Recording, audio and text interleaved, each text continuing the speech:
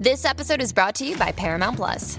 Get in, loser! Mean Girls is now streaming on Paramount Plus. Join Katie Heron as she meets the plastics in Tina Fey's new twist on the modern classic. Get ready for more of the rumors, backstabbing, and jokes you loved from the original movie with some fetch surprises. Rated PG-13. Wear pink and head to ParamountPlus.com to try it free. Ever wish that certain things would go a lot faster? For us here at Brummy Mummies, it's the kids getting their shoes on and out the door so we're not late for school. Or do you wish that some things were a bit more reliable? Like actually being handed the school note to say they need a costume ahead of the day it's due? Well, we can't control the speed of our kids. Luckily for us Brummy Mummies, TalkTalk's Future Fibre is now here in Birmingham. And with speeds up to a whopping 900 megabits per second, it's fast enough to handle anything you throw at it. And it's great TalkTalk value too. Future Fibre might not speed up the school run, but when it comes to downloading our podcast or making sure your work calls don't cut out in the holidays because your son's playing video games or your daughter's streaming TV, ultra-fast and ultra-reliable broadband using the latest technology is just what you need. To find out more, search TalkTalk Future Fibre, subject to local availability.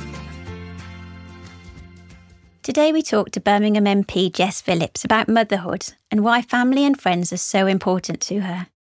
She opens up about her childhood, being a young mum, having an abortion, the impact of losing her mother, and what it's like to be a working mum in Westminster. Welcome back to Brummy Mummies. My name is Zoe Chamberlain. I'm a journalist, author and mum. I launched Brummy Mummies as a community for families to help people to connect both online and in person. My goal is to share with you stories from the most inspiring mums and dads to help you find out how they juggle family life and everything that comes with it. Jess's children are now 17 and 13, and as Shadow Minister for Domestic Violence and Safeguarding, she splits her time between London and Birmingham, working tirelessly to support women and children. But remarkably, she finds time most days she is in Brum to meet up with her friends for coffee. So let's get straight into talking to Jess about how she does it. Hi Jess, thanks so much for joining us on the podcast today. That's okay, it's my pleasure. So tell me about your book, Mother. What inspired you to write it? Well, it's a Brummy thing, really. The publisher is a thing called the Pound Project, and it's a small Birmingham publisher, and I actually grew up with the lad who, he's not a lad anymore, he's a man. The man who runs it, John, he got in touch with me and he said that he wanted to do a thing for Mother's Day and wanted me to write about, you know, anything I wanted to about sort of motherhood and my experiences of motherhood as a mom, as a daughter, as a politician.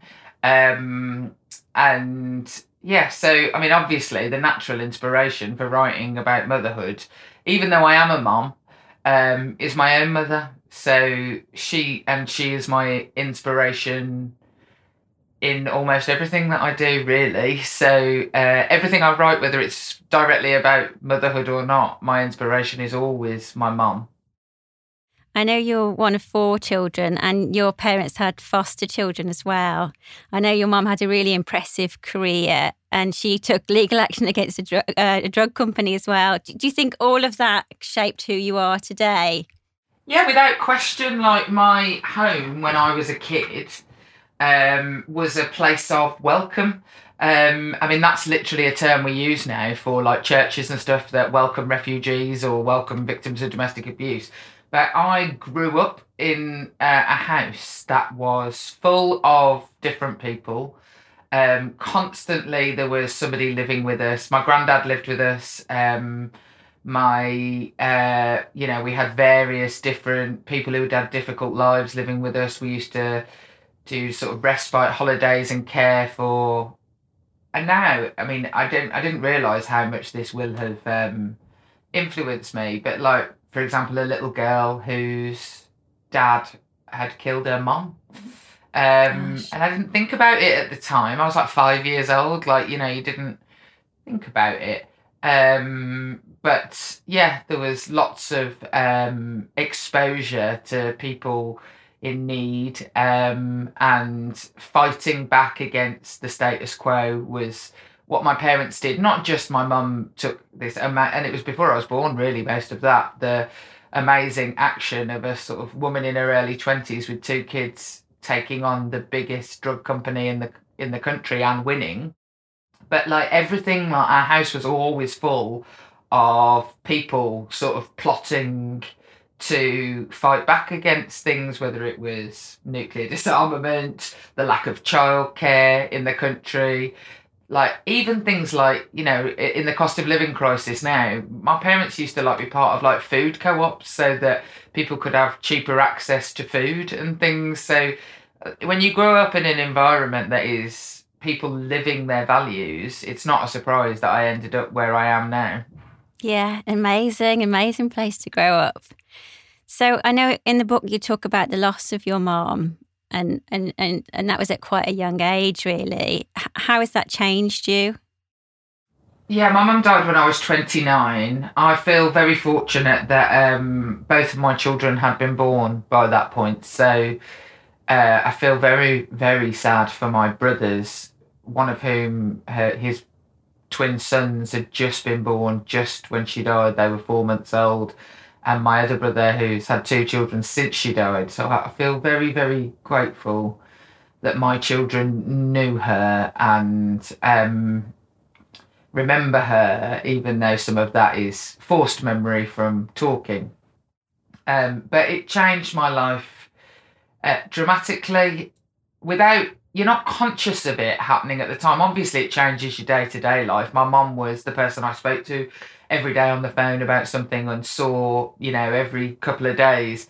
It changes your day-to-day life. But it definitely made me throw myself into work and activism. Not consciously, because that's what she was like. It was like... when lots of people suffer grief and loss, they throw themselves into things to distract as much as anything. And there are 2 times when that's really happened in my life. And the first time was when I became a mum myself. It really threw me into feeling like I mattered in the world and therefore sort of taking up space in the world. And when my mum died, I totally threw myself into work and activism. In fact, while she was dying, even, it was before, so she was ill for 3 years before she died. And even all through that time was when I became very, very active in my local community, organising things. And it is, part of it's a distraction, part of it's coping, and part of it is that, you know, you want to make her proud. Are there ever any things that you wish you could have said or done with her? It's actually not the big things. It's the little things. Like, I just want to ring her when I feel ill. And be like, oh, I feel ill. Because she was suitably sympathetic. My dad is not as sympathetic. But, she, you know, I don't know, she was like always on my team. And my dad and my brothers and my husband, you know, that's the case with them. But it's not the big things. People often... who were her friends and my aunties and uncles, they will often be like, you know, she'd be so proud of you. And that goes without saying. I actually don't really care that she didn't get to see me get elected and do some of the things that I've done, because it's just the small things, like when I'm worried about one of the kids or something. That's the thing I miss. That's the thing I wish I could say to her. I'd give my right arm just to have 20 minutes on the phone with her. And just see, you know, what she thinks about things. The thing is, I know what she thinks about most things. It's not... I was so close to her that I know what she thought about things and what she would say. She wasn't... she didn't assert herself in the way that I do. Like, she didn't necessarily have, like, really strong opinions that she asserted on people. She was a gentle woman, my mum. Even though, you know, she did amazing things and achieved so much. So she just really was a good listener, and I miss that. Yes. I think, as you say, a love like that, you just carry it with you anyway. Yeah. She's always with me. And I just know. So I actually don't have that many regrets and wish she could have seen it, or because apart from my nephews, the kids, I think that it's sad that and it's sad for my brothers more than it's sad for the kids. They don't know any different. But it's sad for my brothers that they didn't get to like introduce their mom to their kids. That I find difficult. So you became a mum yourself at 22, and then you entered Parliament when your kids were at primary school. How did you juggle everything when they were young? Poorly, I think is the answer. I don't do it on my own by any stretch of the imagination. How single parents cope, I have literally no idea. My husband has always been really the primary carer of my children, even before I was elected to Parliament, because he was a night shift worker. So he was often with them in the day, and he worked a 4-on, 4-off shift pattern. So he had long periods of the week where he was with the kids. And so that obviously makes a big difference. But I live in a community. I live like 3 streets away from the street I was born, and my husband lives 3 streets from the street he was born on. And all of my friends pretty much live within a stone's throw of where I live. And so I didn't raise my children alone. There's a woman called Jess, who's one of my best friends, lived in the house opposite me when I had my babies. In fact, my first book, Every Woman, was dedicated to her daughter who died. She had a stillborn baby, baby Iris, and she lived over the road from me, and we raised our children together. She is a mom to my children as much as I am, and me to hers. So that is how I coped. I coped by having a community and living in a community. But my mother-in-law lived literally at the end of our road when my babies were little and when I was elected to Parliament. It's like Bread, isn't it? It's like the TV programme Bread, where we all live on the same street. It is a bit like that. And, you know, when Danny was little, when I was elected, she retired and took redundancy, and she picked my kids up from school. She brought Danny up essentially, and very, very sadly she died last week. Very suddenly. I'm sorry she died to hear last that. Friday.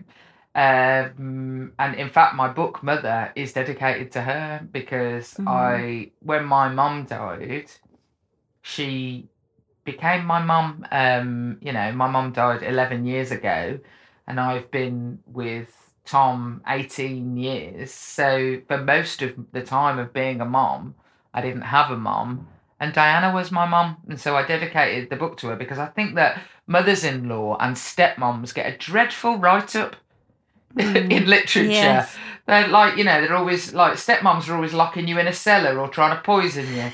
And mother-in-laws are just nags. And that is not my experience of either stepmoms or mother-in-laws or spare moms. And so I actually dedicated my book to her, because she was my mum too. And I wouldn't have been able to raise my children without her help. So yeah, the women in my life and the men, my immediate men, my husband, helped me cope. That's wonderful. And what do you think needs to be done to help moms that haven't got that community around them? Well, so much needs to be done. We have social policy in this country based on the 1950s idea that women give up their jobs. And I don't care if women give up their jobs. I don't mind if women want to give up their jobs. I don't think lots of my friends, almost all of my friends, have children, and there is a total mixture of the two approaches. Some of them stopped working and looked after their kids. Some of them went back to work like me when, their kids were very, very little. My son Danny was like 7 weeks old when I went back to work. I used to express milk on the train into the sink. In horrible, painful moments, and always have to wear a black jacket because otherwise I just have milk pouring down me in meetings. But it's always dreadful if there was a baby on the train. I'd be like, oh gosh, the baby crying would make me just pour milk out of me. So I think that what I want is choice. I want there to be a function of the welfare state that provides choice for women and families. We should stop considering the idea of childcare being part of a woman's salary. Lots of women go, well, it's not worth me going back to work because all of my money would go on childcare. It's like, no, you have a joint income in your household, and your childcare comes just as much from your husband's income as it might do from yours or your partner's income. We should make childcare much more widely available and affordable. It's basically unaffordable in this country. My brother lives in France. My eldest brother lives in France, and he had twins. You win some sort of welfare jackpot if you have twins in France. He has twin sons, and I remember him telling me on one occasion, like, the amount that they paid for childcare in a week for twins, full time childcare, and it was something like £30. And I was like, you mean £30 a day, which even by British standards would be incredibly cheap. Yes. £30 a day for two children. And I was like, and he was like, no, £30 a week, and it pays for their lunches. That's so incredible. They have, and France has the highest productivity in Europe. So it's no accident that is the case.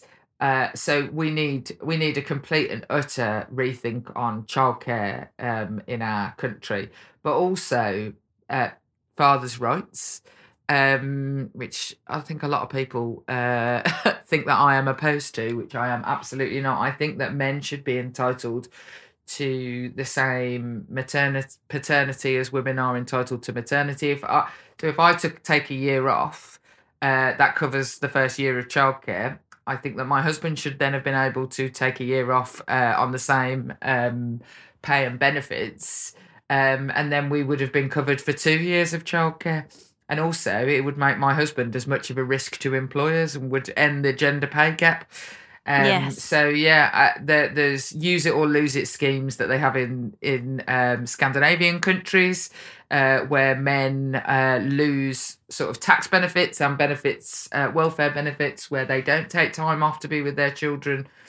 But yeah, we live like it's the 1950s in this country. That's so true. In what ways do you think the pandemic has reshaped motherhood and perhaps our value of it?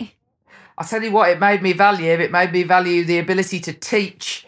Not a skill that I possess. After one day of trying to teach my children, we just watched Countdown, and that was the end of my... I hear you there. There ends my ability to homeschool my children. One of whom did his GCSEs during the pandemic, which was absolutely dreadful. But yeah, look, I think that what happened during the pandemic, if you look at all of the data, is that women did the vast majority of caring and were expected to carry on doing exactly the same amount of work. I think that there was some brilliant data about academics, male and female academics, and male academics registered way more papers during the pandemic because it was like the lockdown was an opportunity to do research and put in more, and women did less because they were looking after their children. And therein lies the massive problem.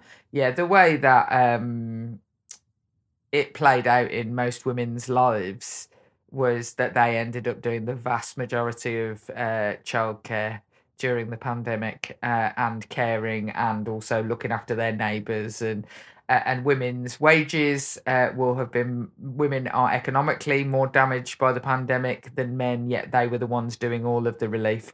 The vast majority of people who were key workers during the pandemic were women.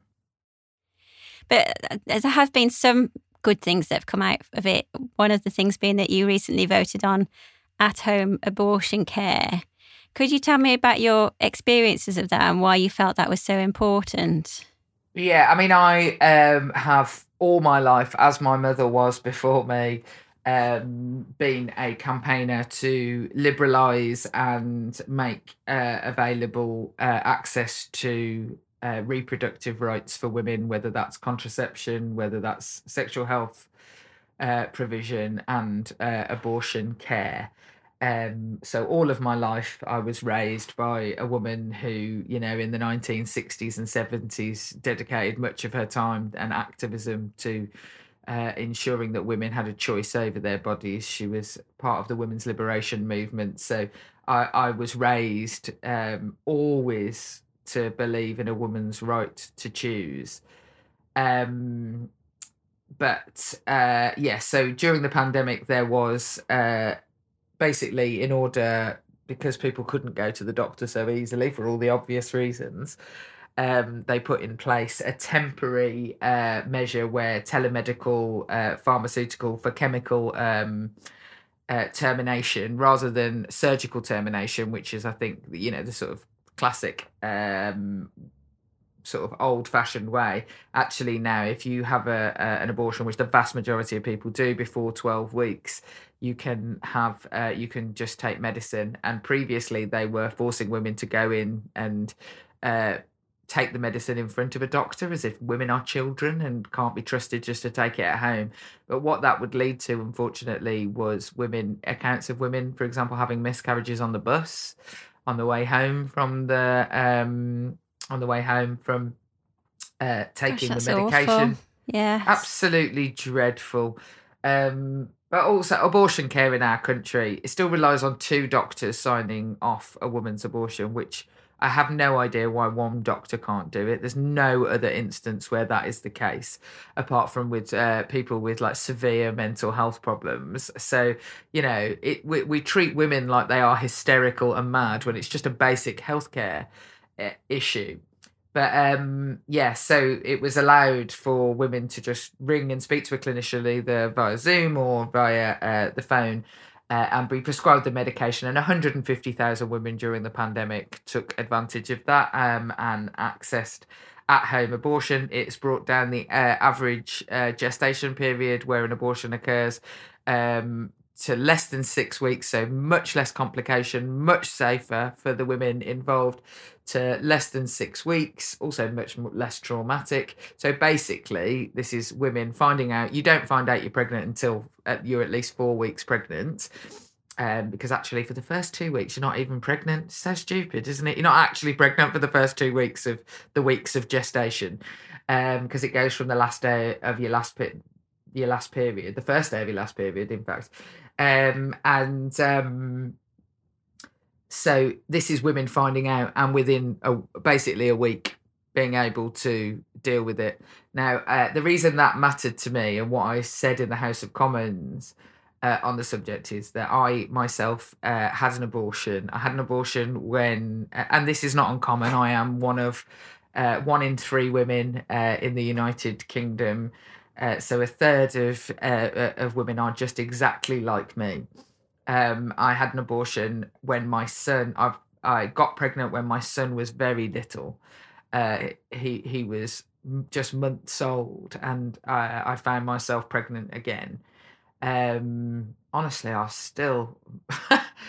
will still balk at how the hell that happened, but anyway, it did. I genuinely can't remember ever having sex, but there we go, must have done, unless I am the Virgin Mary. But it just doesn't seem likely, does it? You know, just had a baby. But anyway, I was pregnant and I didn't want to. And I knew the second that I saw, and I've known every single time I've taken a pregnancy test in my life and seen the result, I was positive. I've known exactly in that moment what I was going to do about that. And so I know my mind, I know how I feel, I know how my body feels, I know what I'm thinking. I am perfectly capable of making that decision. But because this was now, my eldest son is 17, so this was at least 16 years ago, actually telemedical abortion wasn't available, but also taking the pills wasn't available. So I had to wait for a surgical appointment, and I didn't have that appointment until I was nearly 12 weeks pregnant. Gosh, that's such a long way in. So I waited 8 weeks. I had a newborn baby. I was back at work, and I was ill because I was pregnant and tired. The tiredness. If you've never been pregnant, you will never know the tiredness of early pregnancy. I knew I was pregnant with my second baby because I woke up on the toilet at work. I was like, oh my God, I've just fallen asleep at work. Like, that is how tired it makes you. Yes. Saps you of all your energy. I'm still breastfeeding. I was really, really ill. And I couldn't tell anyone. I didn't even tell my best friends. Many of whom had abortions, but I didn't tell anyone apart from my husband and my mum, and my dad. I didn't tell my mother-in-law, and so I was living for 8 weeks in this sort of horrible half-life and feeling shame put on me by society. And I didn't tell anybody about it for years. And it's ridiculous. It's a ridiculous thing for me to say now. And I'm an older woman and I'm much more certain of my voice. But that was how I felt. I was already a young mom and people were already judging me for that. And so, it would have been so much better for me and for my family, for my son, for my husband, but mainly for me. And that's okay for me to want things to be okay for me as well. Absolutely.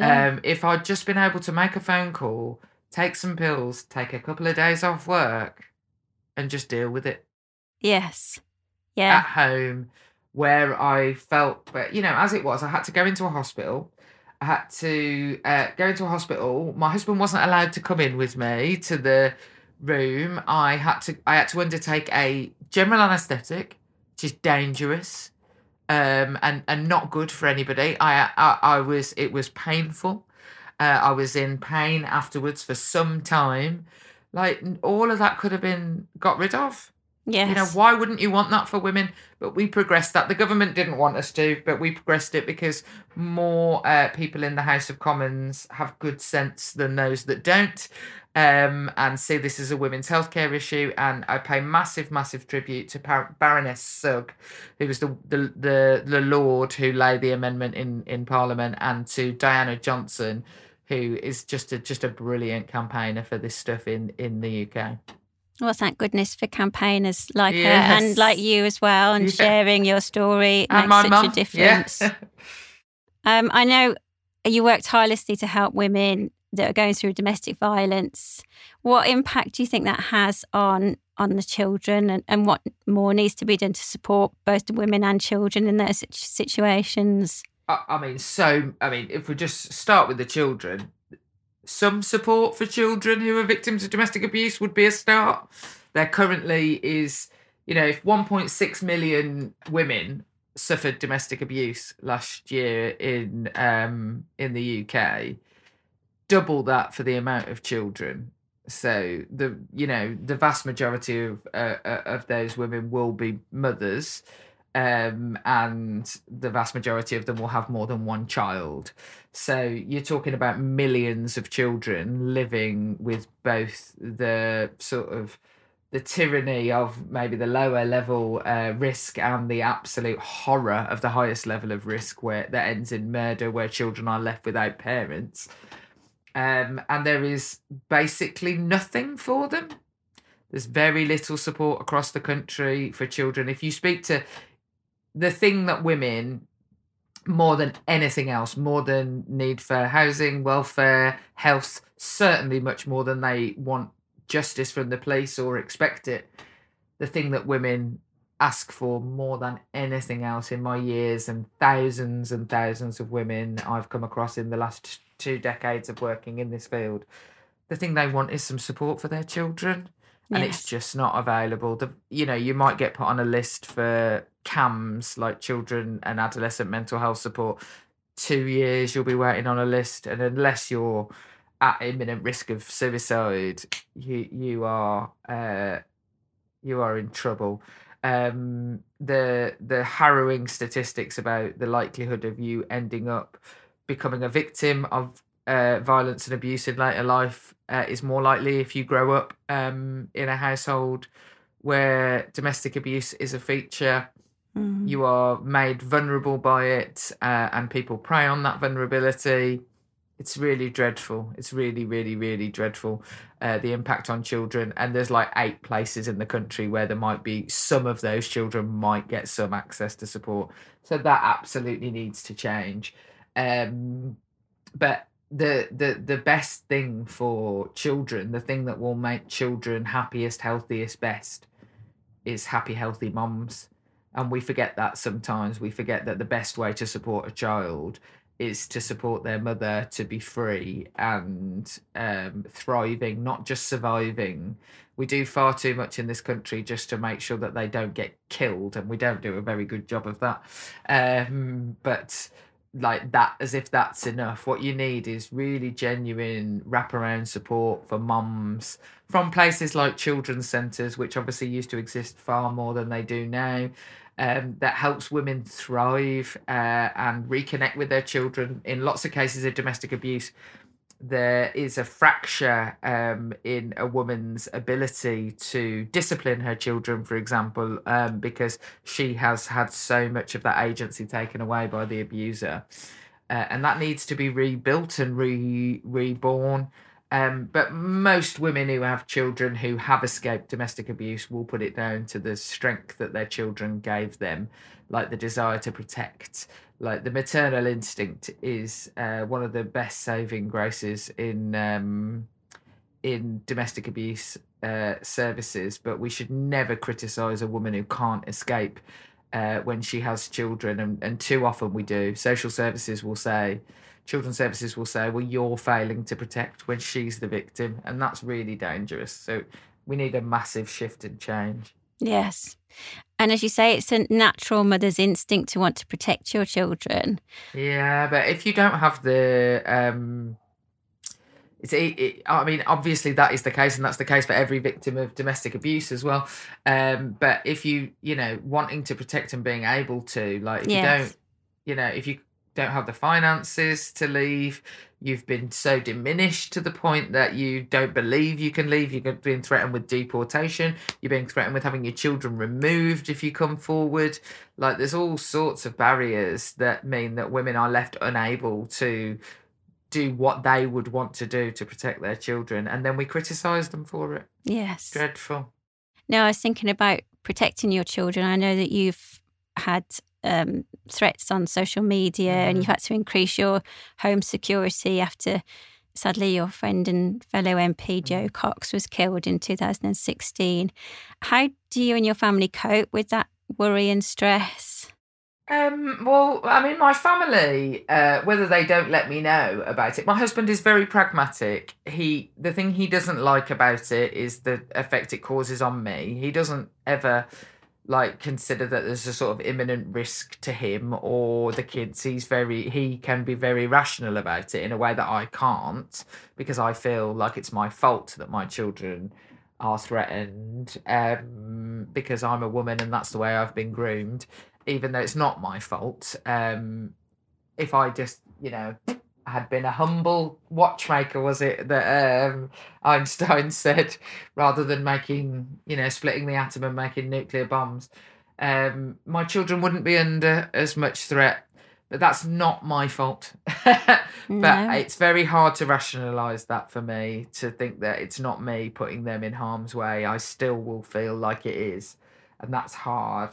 And that's quite hard to live with. And my husband doesn't like that effect on me. He thinks that he's right. He thinks it's cruel and punishing on me.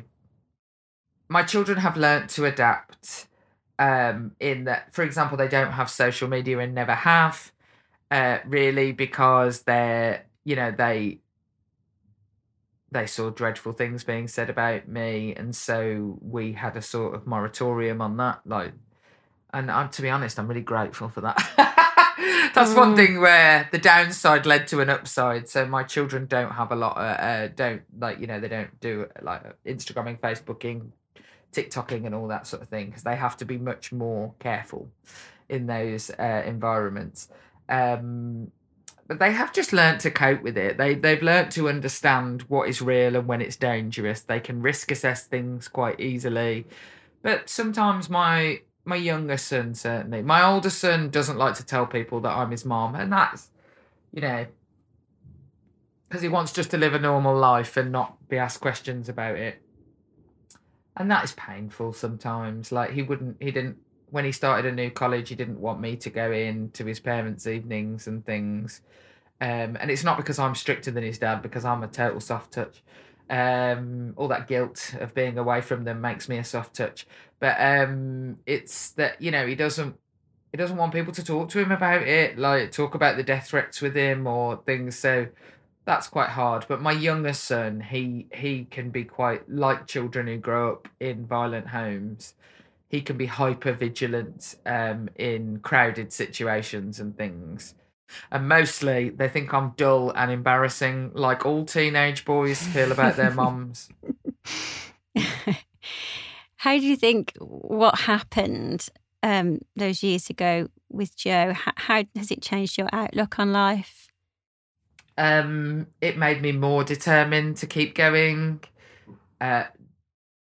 Aside from the obvious comparison of being elected on the same day as Joe and having children and the effects that her death had on my career and my life as a member of Parliament, just first and foremost, she was my friend, and her children are friends with my children, and her husband and parents and sister were my friends. And so it's very, very hard to be rational, actually, about the effect that it has on me without that being the primary thing that I end up I just miss her. Yeah. I just wish she was there. Like when you lose anyone, it's like any sort of grief. And, she was just such an ally. Like, you just wish she was there. It's funny that, obviously my mum played such an important role in my life. There are moments in Parliament and the Ukraine situation where I just wish she was there. Her voice is missing. She knew so much about refugees, about war zones, she understood so much that I really feel there is a gap where Joe should be. And I regret that very deeply. But, it made me much more determined to fight against hatred and vitriol. And rather than making me scared to keep going, it made me more determined to keep going. Good. Thank goodness it did. So we have a series of questions that we ask all of our guests. So I'd like to ask you, there's just three. So what would be 2 things you would tell your 18-year-old self if you had the chance? Oh, God. Get some more sleep. You're about to have a baby and you're not going to sleep again for a long, long time. My 18-year-old self, you're nowhere near as good as you think you are. Take yourself down a peg or two. I think most of us would say that. Jesus, I thought I knew everything. I knew absolutely bugger all. And what are 3 things that you love to do every day? What gives you a great routine, start and end to the day? I'm going to say every day that I'm in Birmingham, because my life is quite different in London and it just isn't the same. I am there to work, really, and I don't really have a life there. But the thing I like to do every day when I am in Birmingham is I go to a coffee shop pretty much most mornings, and I see, it comes from when we used to do the school run. I see Jess, who I was just talking about, and lots of my other friends. There's sort of like 6, 7, 8 of us every day, and we sit and we drink coffee and we make each other laugh, and they're not interested in my life in politics. Like, they were pleased this morning that we passed the abortion thing and they were like, well done, but like, that's it. Like, they're talking about stupid stuff and what films to watch and normal Like this morning we were looking at knitting patterns from a charity shop book, a Vogue knitting pattern book. I love that. That's so nice that you meet up most days. Every Wednesday, Thursday. Well, obviously I'm in London Monday, Tuesday, Wednesday, but every Thursday, Friday, and Saturday, and sometimes on Sunday, but every day. It's a bit like Cheers. My eldest son, came along with me recently. He's at college, so he was off in the morning, and he was like, "I'll come and have a cup of coffee with you." And he was like, "Jesus, it's like you live in a sitcom." When everyone was coming in, we're like, "Oh, hey!" It's just like, I feel like we're in Friends. Yeah, that's. He said, my children are constantly there just to bring me down a peg or two. So I like to do that. I like to sit down. I was raised in a big family where didn't matter how many people there were, we always had dinner together and sat down around a table and ate our dinner together and talked the day over, and made the dinner stretch when other people were there. That's what my mum always used to say, don't worry, we can make it stretch. And so I like to every day sit down and eat dinner with my husband and my children. And we do it less and less because they're off doing their own things. I mean, teenage boys seem to exclusively eat their meals in chicken shops. So, I mean, honestly, chickens, the amount of chickens that my children should be apologising to, all they do is eat. My eldest son, all he does is goes, it's like he's doing a tour of the chicken shops of Birmingham. Yeah, so I like it when and yesterday my younger son, he cooked the dinner. He made fried chicken, because that's all they eat, fried chicken and mac and cheese with chorizo in. It was absolutely delicious. And I just like to sit down and eat dinner with my family and talk it over with them, sit round a table. And the other thing that I do to relax and take my mind off things is I play a lot of online Scrabble. Do you? Yes. That's brilliant. I know all the 2-letter words with an X in. Yeah, I couldn't use those words in a sentence. And my mum was really brilliant at like word puzzles and things. So I do a lot of that, like to keep my mind. I'm a Wordle fanatic. I was going to say, are you into Wordle? Yeah, I do it at 1 minute past 12. I stay up till midnight to get the new Wordle, and I do it at 1 minute past 12. That's and now dedication. I'm at the level where I would never get it. I never get it in more than 4. Like, I'm always 4 or under. That's impressive. Yeah. I mean, I feel like I've let myself down if I have to go to 4 goes. And then, so our last question, what would be the one piece of advice you'd give to a busy mom who's trying to juggle everything? The piece of advice I would give is just, like, think that being enough is enough. You don't have to be brilliant at, like, the word enough, it literally means everybody's got enough. And being good enough, that's all that matters. Like, you don't have to make amazing hummingbird costumes at 10 to 9 on World Book Day. Like, you don't have to worry about what everybody else is thinking. Just, you're probably doing a great job at work, and you're probably doing a great job with your kids. And as somebody whose mum died, like, I beatify my mother. Like, I don't think she did anything. I don't remember all this time she, like, smacked my legs and shouted at me and was short-tempered. I mean, they were rare, to be fair. I just remember how brilliant she was. So I do a podcast about, like who are the people that mean the world to you, and pretty much everybody picks their mum. I love your podcast. It's wonderful.